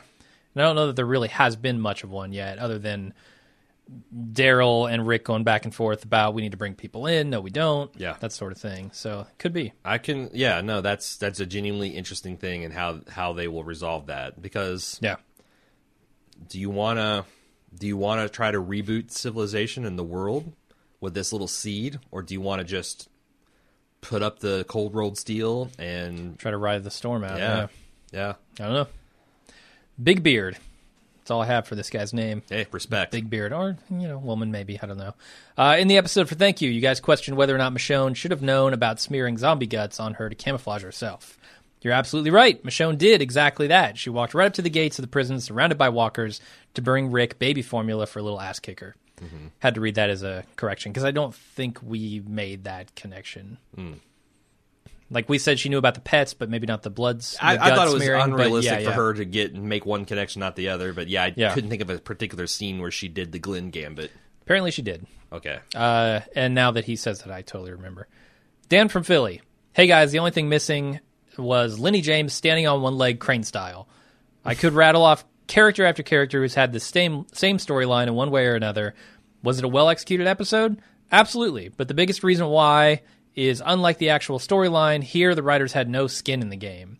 The outcome of this episode writes itself, just like the 1,000 or so other movies, TV, and literature that have used this story. Are we to assume that the writers on the show have no other go-to plot device than dumb choices and self-sacrifice? My biggest question is, was it a for-your Emmy consideration episode, or just your basic 90-minute money grab, because it sure as hell didn't have anything to do with the fans who just want a good story already? Yeah, I don't believe I think the story arc is good, like you said. It's just been done so many times, and even on this show. No, yeah, I mean, there were a few executions. This episode is very well executed. Yeah. There were some baked-in structural episodes that were there from the writer room that were dragging it down, that were elevated, quite frankly, by the execution. Mm-hmm. And this episode is written by Scott Gimple, so I can lay 100% of all that shit on him. Okay. He took up for the credit and the blame, so I will give it all to him. Yeah. And I think the director and the actors, John Carroll Lynch and Lenny James, executed like heroes. Hell yeah.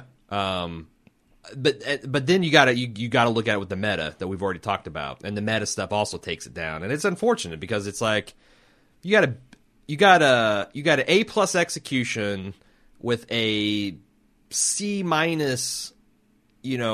premise, and bones to the story, and then you got an F supporting meta, and it's just it. What do you do? Is it a C-? Is it a D+? Yeah, I don't know. Like, it's better than that. Everyone says it's better than that, but it's like, I don't know. Yeah, I think I have an email that I didn't include that said basically that the same thing that, Gimple said or whatever, that, if you binge this thing. That's such bullshit, though. It makes it a lot better. But I can't remember if I included that one or not. Anyway, Chelsea. I feel like that's starting to become a little bit of a crutch for showrunners. It's like, oh, well, in the Netflix age, well, but okay, fine. What about that first year that your show's out and it needs to get all the coverage and all? But the also in a Netflix binge, if people are like, oh, rock on 2 episodes, and there's 2 episodes of turd laying, it still ain't gonna work, man. I'm going to go to bed. I do agree that you're more likely to gloss over it because you're probably going to watch another episode after that. Yeah, and you don't have 30 minutes of commercials interfering with it. Sure, and it's like, I don't know, binge watching, like true binge watching, if you're sitting down and over the course of 2 days watching an entire season, yeah, these things get lost. You don't remember the lows, you only remember the highs. But I still think it's going to be frustrating. Like on a binge watch, the 3-episode arc of the governor is still a drag. Like, oh, really? That's a lot to sit through. Sure. I want to know what happens to the prison. Like here, people are going to be like, I want to know what happens to Glenn. Fucking 90 minutes of Morgan. All right, next episode. We got Jesse. Yeah. Come on, man. No. Chelsea says, I think the backstory really took the edge off the moralizing when you look at it from the perspective of new convert zeal. Agreed. Especially in a philosophical understanding as taught by one crazy person to another. Agreed. Also, I had hoped that they'd capture one of these wolves for questioning. Morgan's wolf seems tough/crazy/ masochistic enough to withstand a lot of physical pain, but I give him 2 more morgalizing sermons before he breaks. Nah, man, you get some aluminum foil, start making him chew it, and he cracks like an egg. Yeah, because those teeth are they're ready to go. Are federal disaster. Yeah, in 2 years, this guy's teeth. Well, okay, maybe he was a meth addict or something. That's beforehand. what I'm thinking. It feels like the wolves are largely a bunch of meth addicts / crazy people that someone has lashed together into a makeshift fighting force. Okay. Because there's no way these people make it on their own. They're just in their own way as maladapted to survival as the hippies with the 1 bullet in the Campbell soup can. Could be like the people who were in the prison before our group got there.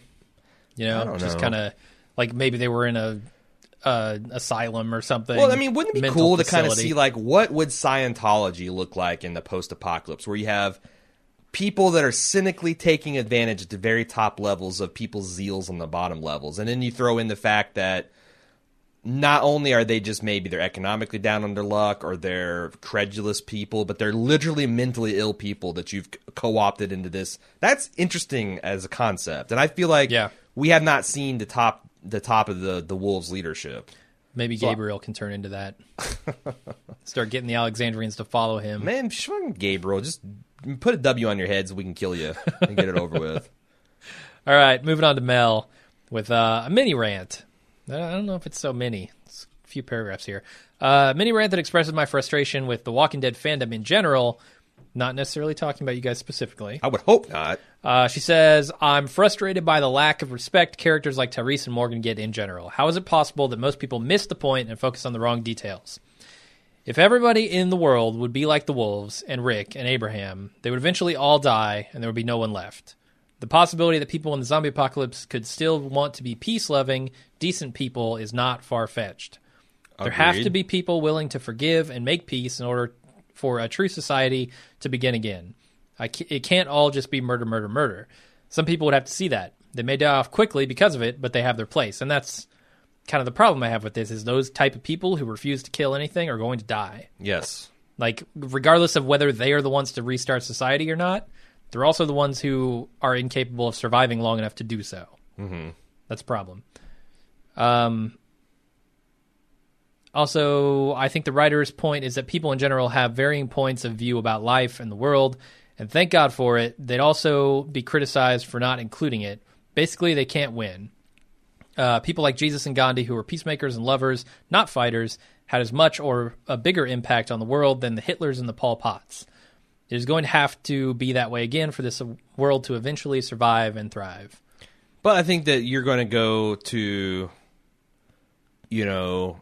Jesus happened in the context of a relatively stable, form of government. Yeah, that's like, the thing. There are no Jesuses if you look 6,000 years ago.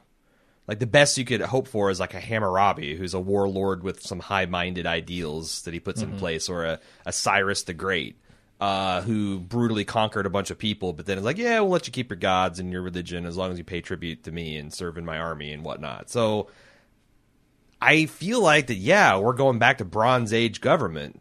You're going to go back to, like, feudal, like, democracy will take a long time. Maybe not as long as it used to, but you're going to go back to, like, the warlord days, and you're going to want a guy who's like a Rick, who's a warlord with a bit of a conscience. That's the best you can hope for. Because, as you're right, the Tyreses and the Morgans are not going to be able to enforce their will upon the wolves and the Terminites. I think it takes a guy like Rick. Honestly, a guy who is willing to do what it takes to survive, but also understands that things have to return. And that's I think is interesting about The Walking Dead. If we talk about the comics and the show as a whole, is this chronicle of one man's journey that molds him into the ideal post-apocalyptic leader. Mm-hmm. I think that's still the interesting thread of this, and his relationship with the son. You think we'll ever get there? Think we'll get to a point where society is reestablishing itself? I mean, that's the thing. Like, if I want to make an analogy, like the Star Wars prequels as a silent movie, I've always thought that would be an interesting project. Like, take the visuals and the grand themes and just rewrite the dialogue with little cards and say, okay, it's all there. Like on The Walking Dead, it's all there. If you just give someone a 5-minute elevator pitch, it's compelling and it's interesting and all that. It's the individual writing and execution that brings it back. So that's the interesting thing is like, yeah, there's been ups and downs, but when I look over this last 5 seasons, mostly I see this kind of consistent arc that's slowly emerged from the series, which is good. This what does it take to live in a zombie apocalypse? You can't be too much Wolf and you can't be too much Tyrese. Yeah. There's the blend, and that's what Rick is becoming. I feel like it is. I could see a lot of people saying, oh, well, Rick is still a little too harsh. Sure. He'll protect his group, but it seems to be that violence is the only way he knows how to do that, which, I don't know. I think that's the appropriate response in this world. Yeah. Frankly. Yeah. Do you save idiots that don't know how to protect themselves over the people who can protect themselves and others? Yeah. It's like, when the oxygen masks drop on the plane that's going down, do you put it on the 3-year-old or do you put it on yourself first? Well, they tell you to put it on yourself. Because, yeah, if you go put it on a 3-year-old, then maybe you don't get it finished and you die and he does too. 3-year-old's not going to put it on you. Yeah. I can tell you that much, because he can't. Sure. Brett says, long-time listener, first-time emailer. Just wanted to let you know that Hardwick spoiler warnings you see immediately after The Walking Dead are about that episode, not future episodes. You. They've never done that before. I'm not saying to you personally, Brett that wrote in. I'm saying fuck you, Chris Hart. You've never. This is another extended trolling sequence because they've never, ever, ever, ever done that in the history of The Talking Dead. Yeah, and they're doing it for this episode. I don't recall seeing it with the meta the current meta. No. Trolls, all of them. Then again, I've probably seen the 3 episodes of Talking Dead, so I'm not an authority. But I feel like I've seen almost all of the 30-second intros because I'm always... Sure. You just can't avoid them. Yeah. They're there before you know it. I watch it live, and they're always there, and I feel like I've got to... if they've said every single one, spoiler alert, but that's dumb. It'd be like if we... did every single episode if we began with a spoiler alert. No, we only do spoiler alerts when we're about to spoil future events. We should have begun this episode with spoiler alert. That would have been pretty funny. Barry C. from the UK. No, we wouldn't, because our natural inclination would be think, oh, people are going to avoid watching this episode because they thought we've lost our mind and we're going to spoil the future events. Yeah. We wouldn't do that to our audience because we're not fucking assholes. Barry C. from the UK. The performances were great, and I really liked Eastman, but that was an episode that didn't need to happen. We know Morgan was going to live. We knew that 99% of the time Eastman was going to die. We knew Morgan was going to be cured of his PTSD and learn how to fight using a stick. So while that was all very nicely done, what did it add to the series? The same episode would have been so much more enjoyable if it had occurred last season before Morgan met up with Daryl and Aaron, where we didn't know whether he would live or die. Plus, the whole storyline of a pacifist who is deadly in close combat was done last season with Tyrese. It even had both men take a prisoner who, instead of bargaining for their life, straight up told the guy, "You should kill me because I'm going to kill everyone." Totally true. Was that Dan or Barry? It was Barry. Barry C. from the UK. I feel like that, yes, Barry, you're a little tied up in what the current meta is, because I don't think it had to happen last season. I think it happened at points of this season to be satisfying. It's just... you need to find the right, crest or trough in the action to slot it in, and they just didn't. He's right about the parallels with Tyrese, though. I mean, sure, yeah. Right down to baseball cap guy. Like, look, I'm going to kill you. I'm going to get out of here. I'm going to come back, and I'm going to kill people. Yep. And what happens? Yep.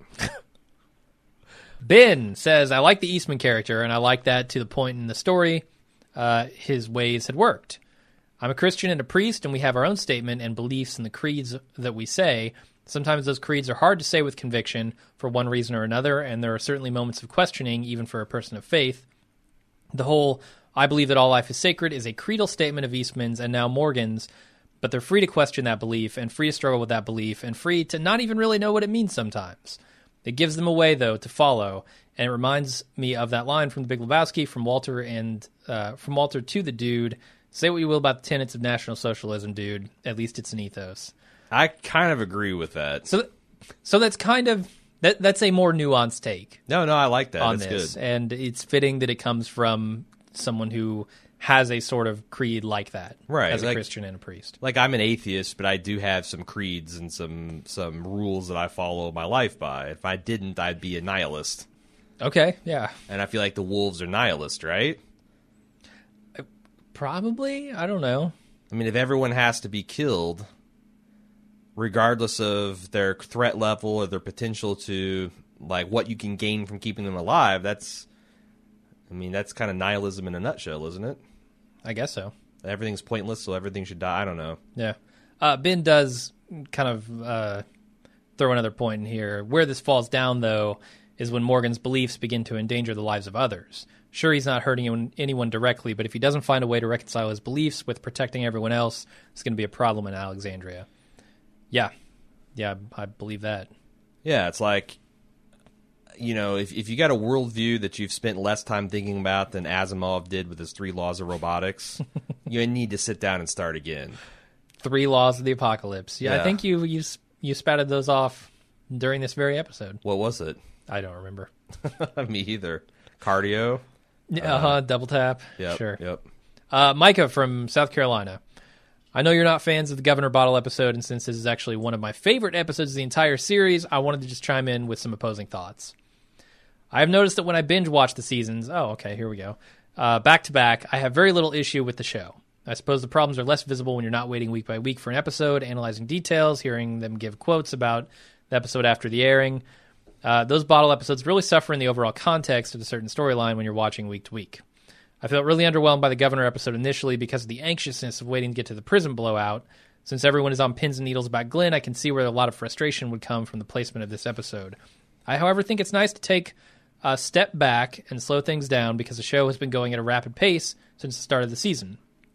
I feel that it makes the stuff going on with Glenn a little more impactful since we're all waiting to know what happens. Savor this moment of anticipation because as soon as all is revealed, you will never feel it again. Much like rewatching the Governor episode now that the anticipation of the prison battle isn't looming, I can sit back and enjoy it for what it is.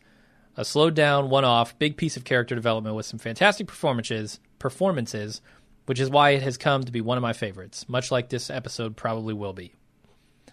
Just wanted to include a little bit of a dissenting opinion. No, I see what you're saying. I just think that you can't structure something on the way people in the future will consume it. Yeah. You know, you have to, like, if something makes narrative sense, it makes narrative sense, just the fact that something. And also, I don't know, when people say they binge watch season, I've heard this said a lot, you binge watch season 2 and it's a lot better.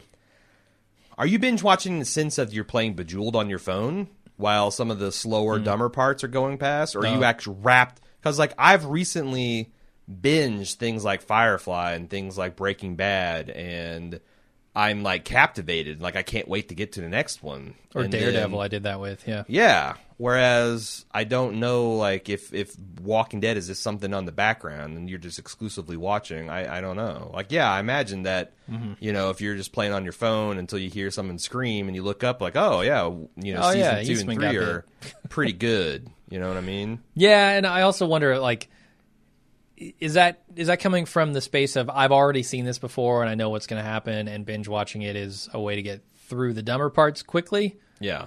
Or is this a first-time binge watch? Like, have you not seen it before, you know? There's a difference there. Yeah, that's hard to that's harder to judge. Certainly. He goes on, I also really enjoyed Eastman and was almost immediately invested in this character from the first 5 minutes that only continued to grow with his own backstory. But it begs the question, how is it that some episodes of this show can introduce a character, and within minutes I am already greatly invested in them, and yet we've been following some of the characters for numerous episodes, and I couldn't care less when they die? John Carroll Lynch is good. You guys need to, I mean, I can't think of anything that he's been in other than Fargo and last season's American Horror. But, like, last season's American Horror, he was, like, the Freddy Krueger. He's by far the best part of the series in the first 4 episodes. And then he's allowed to give, like, Freddy Krueger's perspective on the world. And you suddenly... I'm curious what that is. He's allowed to speak because, Twisty, for various reasons, can't speak. He's allowed to speak and tell his backstory, and it's shattering. It's literally shattering, this tale of this simple clown that's just wanting to delight children and the cruelties that he's inflicted and why he turns this I can't even say that it's even rage. It's like he just doesn't understand the world. It's well, amazing. Children love fountains of blood. It's amazing, and like even in a turd of a season, like last season's American Horror, he was the best part of it, and he's really good. There's something to be said for really great acting and a really well constructed character. Like imagine they introduce a new character for 2 episodes, and it's not, you know, who was the girl that's managing Slaptown. Like, imagine Bryan Cranston on his A game is the minister of Slaptown. That is instantly at least 50% more compelling. Because you got a guy at the height of his powers giving his shit and throwing like, if it's appropriate to chew to material, he's going to chew to material. If it's appropriate to play it low key, he's going to do whatever it takes to sell this material with all of his skills and powers. So I agree with that, You cast some extra, extra level talent from central casting into that same position and watch what happens. Yeah, no, I agree. It's a lot of it has to do with the actor, but also he got John Wayne Gacy or whatever his name is in this episode got a lot of good stuff to work with too, right? Like there was a solid character there. Whereas you look at what they did to T-Dog. Was it though? Poor fucking T-Dog. Sure. He was it doesn't matter how good of an actor he is, he's not going to be able to pull that off because they didn't give him anything to do. Yeah. Like we don't care about T-Dog because he's not a character. He's just a bystander. All T-Dog is allowed to do is all hell nah. Yeah. And dunk people in wells. It's silly. Yes. Yeah. No, I mean, I will say, though, that I don't know that this character is that well sketched. It's actually kind of preposterous, but the actor himself is elevating it. The story is a bit extreme. I will give you that. Like I think that season 1 Morgan is about the best you can get, where a really compelling character in a situation and a really superior, very well trained, experienced actor comes together and just sells the shit out of it. Yeah. You know, so now you got half of that, or maybe 3/4 of that. Because I think they're doing that really super well. I don't think Eastman was a terrible. Oh well, shit. Specifically, Eccleston, Christopher Eccleston. Take the gloves off, why don't you? You want to compare Walking Dead with the fucking Leftovers? Yeah, let's not go there, please. By the way, less than 1 million people watch The Leftovers. Fuck! What is wrong with you people? People don't want to be sad on Sunday nights, man. They don't. They don't want to be sad. Enthralled and no by an amazing. Not if they cry at the end of the episode. Kimberly M says, "I think there is a greater question that this episode presents. You touched on it in the instant cast. How in a different world, Morgan's newfound philosophy could work, but in this world, I think the only real way it can work is if he stays alone. But the big question is, can Morgan force his beliefs upon Rick and company? Does Morgan have the right to live his beliefs if that endangers other people? And would Rick have the right to exile him?" So I think these are interesting questions. Like, how do you maintain some semblance of society when there are people whose positions on stuff might get others killed in an especially dangerous world? And does that give where does personal liberty cross with this idea of we need to survive? I think it's futile to talk about personal liberty in the world of The Walking Dead. Having said that, I think it's easiest to think of that as like Rick had no authority to banish Carol in season 4. But we've also said like you want to reestablish society. Rick has when does that become a thing? Rick has absolute authority to banish Morgan in season 6, Alexandria. When did the personal liberty start to become an issue? Are we just not there yet? Eventually they have to, right? If you want to reestablish any kind of reasonable society, they have to. Otherwise, you're just talking about a dictatorship, and no one is satisfied with that. I guess, like, if you want an honest answer, and I've had a lot of whiskey, too much because you fucking dared me before this podcast, but I would say that, like, when the mass of people that are capable of contributing to society are greater than the individual force of will of the one warlord who's keeping the peace, that's when democracy... So when the people take it by force, essentially. Yeah. Yeah. When they demand it. Show me in one single incident where that's not been the case. Sure. No. Like either the authoritarian regime collapses because of mismanagement, or the people become a force of their own, and the fear of overthrowing the central government is is less than the pain of continuing under the boot of incompetent or insensitive management. That's when it happens. Sure. And Alexander, we're way away from these people rising up against Rick. Totally. And I think Rick's the type of guy that, like, as soon as he thought society is ready to govern itself, he'd be happy to go and put on his farmer hat again. And I think so. Yeah. And make time with Jesse and hopefully eventually Michonne, since I'm a Rick Michonne shipper. Sure. I'm a Rickone. Let's move on to Steven. A Mishrick. I don't know how you... we need a good couple name for Rick and Michonne people. Shrek? What? What? No. Mishreck? No, I don't have a good one. It's not like a Bennifer. There's not a great portmanteau of these two. No. Not at all. Steven says, I think we all had that one weird kid in class who got way too deep into Asian martial arts, had, the katanas and the little smaller swords all up on his wall, like bought them for $9.99 on the shopping channel or something. Yep. A set of 52 of them. Subscribe to American Ninja Magazine. He went on and on about how dangerous and mysterious and ancient it all was. Apparently, he grew up to be a writer on The Walking Dead. The voiceover Aikido scene was absolutely hilarious. I didn't actually laugh out loud, but I stared in disbelief at the screen. Ridiculous pseudo-deep phrases spouted by two middle-aged men with sticks while soft music is playing. Anyone familiar with the trope, TV tropes, knows what Narm is. And that was one of the narmiest scenes I've ever seen. See, I actually love TV tropes. I don't know Narm. I didn't either. I've never gone down the Narm hole. So I went and I looked it up.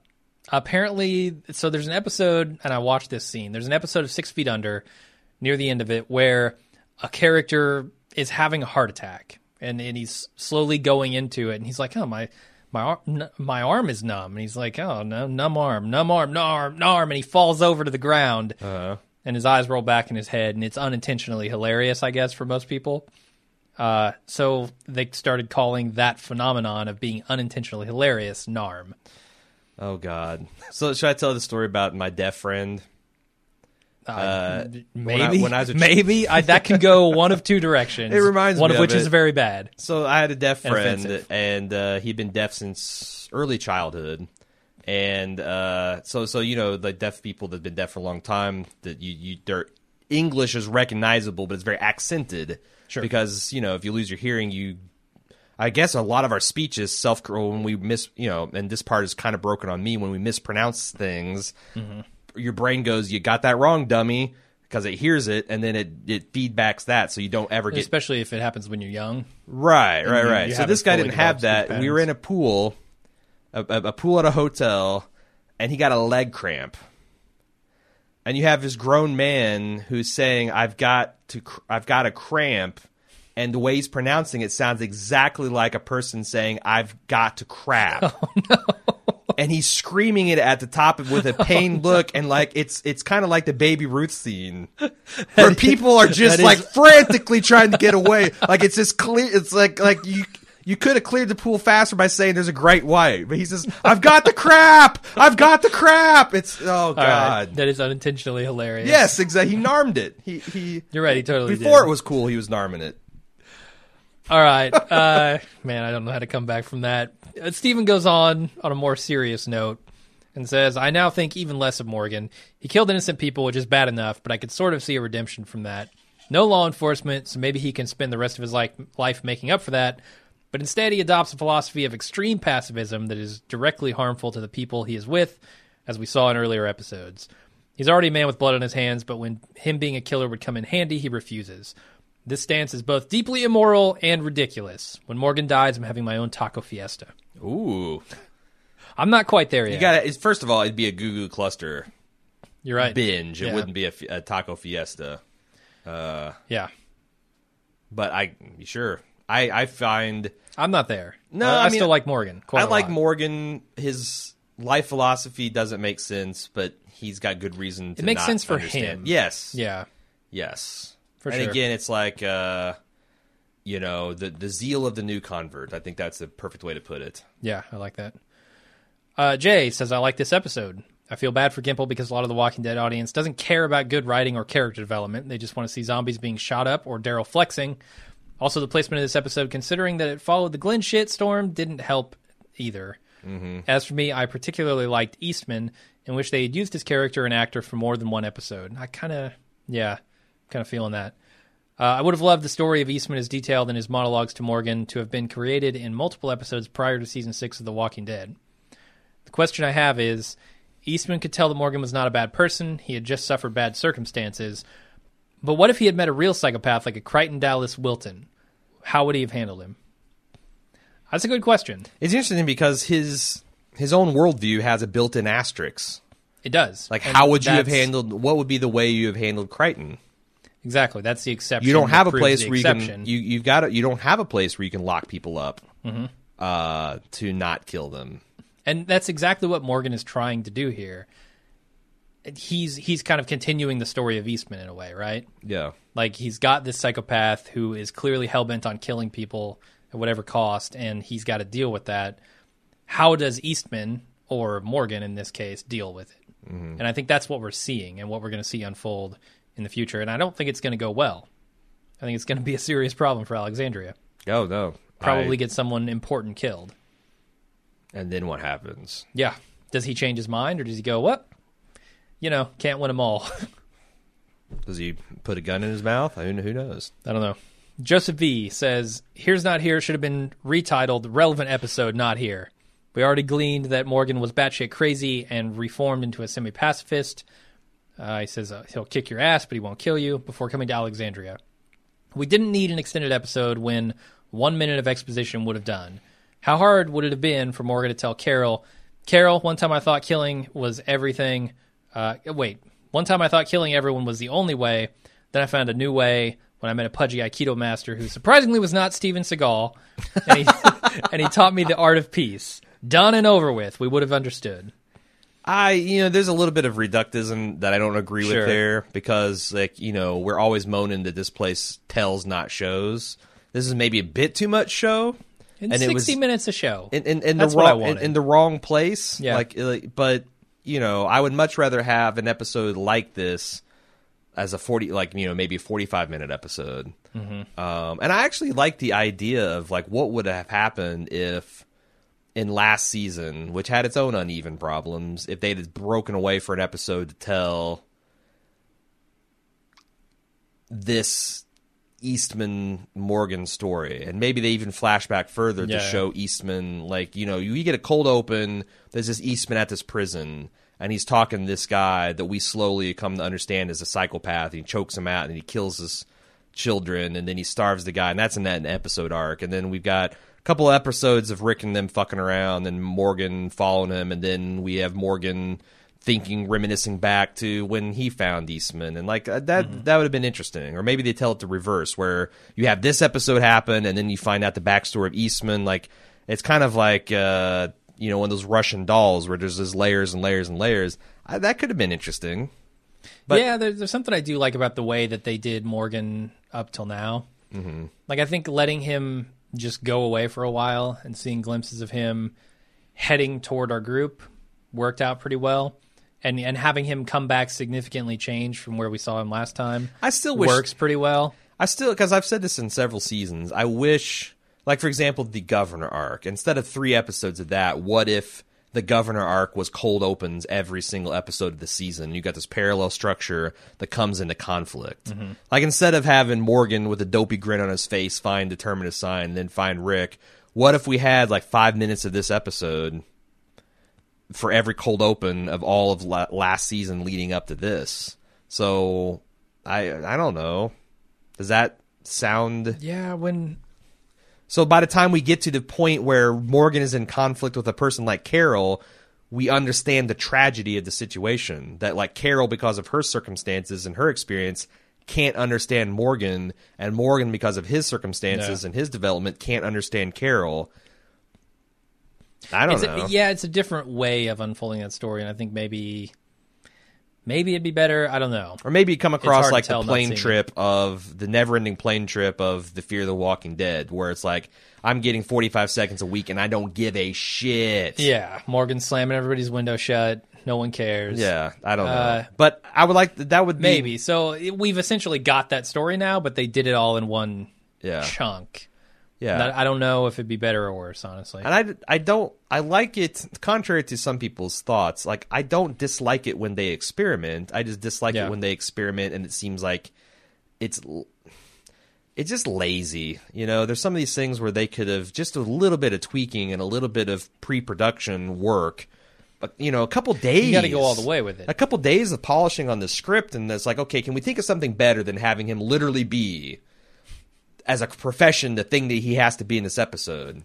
Is anybody going to say what a terrible idea this is, Rick? Yeah. Is anybody going to, like, your plan with the quarry thing, there are a million other ways we could approach this. No one's going to say that? Is this, we're storyboarding this out, and it's like, I'm having a hard time getting a sense of the time and place. Can we do anything to fix that? Yeah. It's the little touches, like, citing the leftovers. You see a baby monitor in someone's back pocket. Now I don't need to worry about what the fuck is going on with the baby. I've just had an answered in a 3-second cutaway. Mm-hmm. It's that kind of stuff that is the extra level of polish The Walking Dead needs to continue to elevate. And what is maddening 3 years into the Gimple experiment is not fucking happening. We continue to get the experiments, but, everybody involved seems to be satisfied with it. The audience is mostly satisfied with it. Yeah. So what are you going to do? Yeah, Tom G on the forum said the problem is that people at the top level of The Walking Dead are essentially hacks that are super pleased with themselves and how things are heading. I don't know. I don't feel super good saying that. If you look at the literal definition of hacks, it's hard not to argue that Gimple and Kirkman are not hacks.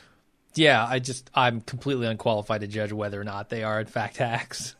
All right. Because I myself am not in the industry. Nathan P. says, instead of retelling his story to the wolf, why not have Morgan talking to Carol at the end? Morgan seemed to want to save Carol in the same way as JCL saved him, so why not have Carol be the one to learn Morgan's backstory rather than some random wolf that we know won't change or even care? Carol and Morgan were, at the start of the season, the two characters I enjoyed watching on screen the most, and I'd love to see these two battle with their clashing ideals. Another wasted opportunity on The Walking Dead. Well, but that's actually a harder, write the scene where Morgan has this experience with Carol where she just doesn't immediately you're full of shit, shut the fuck up. Yeah. That's a hard writing problem. Like, some of the stuff I decry, I feel like is an easy writing problem to solve. But that's it's only a writing problem if you have an end point that you absolutely must get to. If you're willing to let the story tell itself and to kind of garden this whole experience, then I think that's not a problem. But let the characters react how they're going to react, and you tell the story from there. But if you're like, we absolutely cannot have this character change in a certain specific way when talking to another character, so we can't have them have a conversation. Mm-hmm.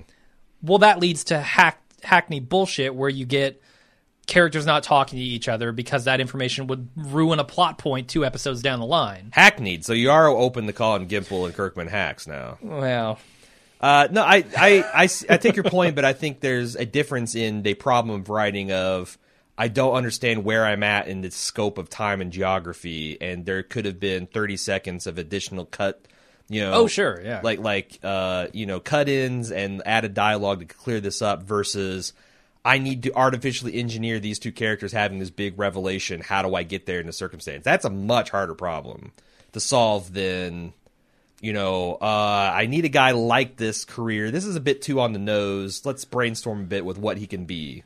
So that's part of the problem with adapting the comic book is that you kind of have some beats you want to hit. And if you're not going to follow it exactly, then you kind of need to build some bridges. Whereas you go to a story like Breaking Bad and you can say, well, we're here. Where does the story take us? Not like... we need to get here. How do we do that? It's reverse engineering a story that already exists. Yeah, but that's the frustrating creating a story on the because I know you didn't read Past the Prison. As a person who read through the entirety of the Alexandria plot, I can confidently say that we are building the Alaskan Bridge to nowhere. Sure. So, but that's because Kirkman just doesn't want to do the same things that he did in the comic, and I don't get it. Yeah, you got a story. There's a story there. Just do it. I mean, there's bonus stories he could tell out of the same material, I think, and maybe that's what he's going for. Yeah. And that's not a bad thing, but just, take your time, settle down, do it right. There's no fucking rush. And maybe there is. Maybe the budget is such that they only have so so much writing time and so much before they have to start filming and all that. And maybe there's too many cooks. You got Kirkman and Gimple and Nicotero with roughly as much power that they all have wildly different things they want to do with the story. Like, I honestly don't know, and it's been 0 episodes since the last time I psychologically analyzed the creators of The Walking Dead, and I'm sick unto death of it. I mostly try to avoid that, but let's move on. Isaac K. Isaac K says, amongst all the other things they've done in the post-Glenn world, the proverbial nail in the coffin of trolling is the purposely not including Steven Yeun's name in the opening credits. And indeed. If he truly is dead, makes sense. If I'd have noticed that on the live cast, I might have stroked out. Yeah. Like, you had to call 911. I'm glad I didn't notice it for the instant Me cast. either. If he truly is dead, makes sense, and everything I say from this point is null and void. He wasn't in this episode. Maybe there's another reason, right? Well, if that's the case, why include everyone else's names who weren't in the episode? Oh, yeah,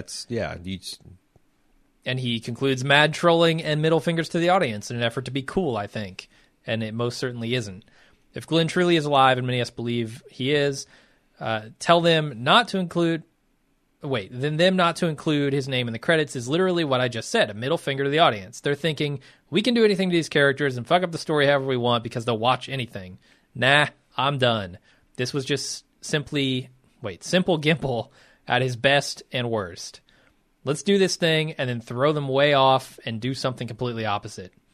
As you guys in Sepinwall have said, there is no returning from this. The better storytellers, Gilligan, Yost, Ryan, they don't do this. They took the story organically where it went, which is kind of what I was on about earlier. He says, I'm done with The Walking Dead. I'm turning in my sharp zombie-killing object. Don't like to be teased because I'm a viewer. Truth be told, the show hasn't been good by any stretch since season 1. I don't care what anyone says. It's just been a case of, it doesn't suck as bad as other stuff on TV, so I'll watch. But I'm out. I can't hate you, man. Isaac's not happy with this, and I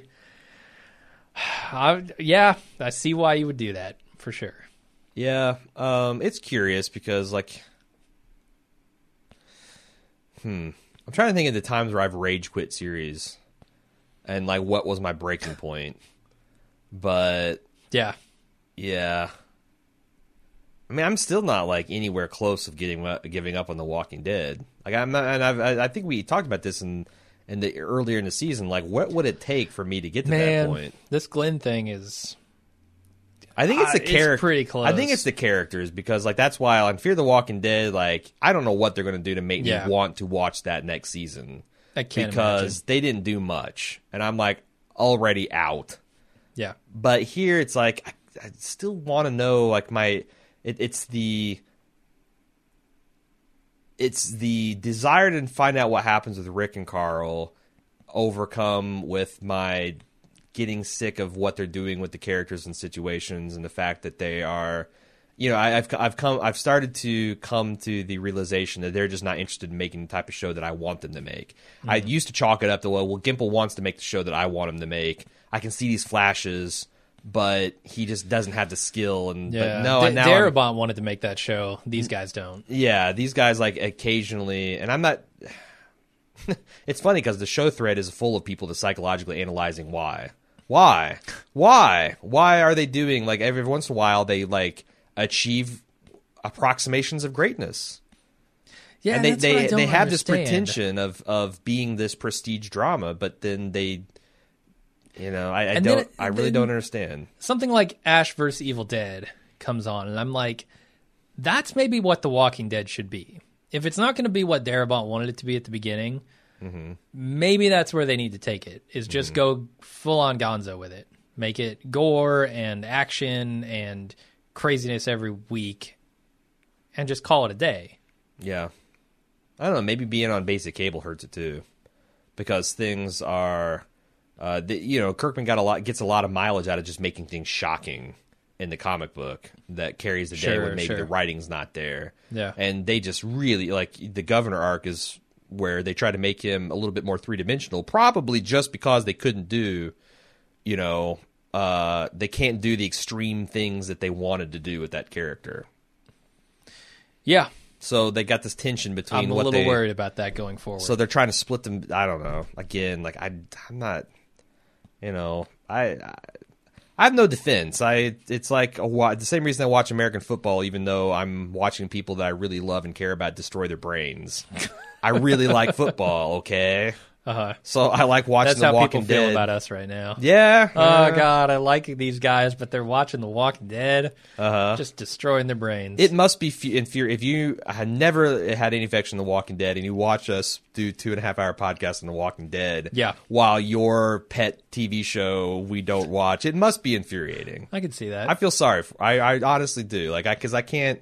It's kind of like the same reason when Giant Bomb starts talking about wrestling. Oh, yeah. I feel the exact same way. It's like, why? Jeff Gerstmann, you've never seen Breaking Bad, but you watch every fucking Monday Night Brawl or whatever. You subscribe monthly to a get the package why? Just to get it. Why? Yeah. I would love you so much more if you talked about Breaking Bad, but, they are who they are. All right. Well, this next emailer probably feels the same way about watching these people destroy goats. Kate, so usually I do not send in feedback, but this week's milking goat made me feel I just had to. As a farmer who has 5 milking goats, I can tell you that there is no way without a billy goat, a male goat, for you to have a milking goat. Just like humans, goats need to get pregnant and have a baby to provide milk. Goats will usually provide milk for about a year at most after giving birth. So Eastman having a milking goat means that he would not have been breeding goats, or means that he would have been breeding goats sometime during the last year of the zombie apocalypse, and his billy goat and any baby goats must have all recently died or disappeared. I realize this may seem overly nitpicky to most people, but considering this is the second post-apocalyptic show I've watched this week with an animal inexplicably giving milk, I think it's clear that many TV writers do not understand basic biology. What's the other one? The Last Man on Earth has a dairy cow. Ah, okay.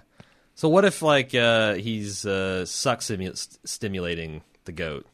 Well, I don't think you can do that without the goat producing, having the ability to produce milk.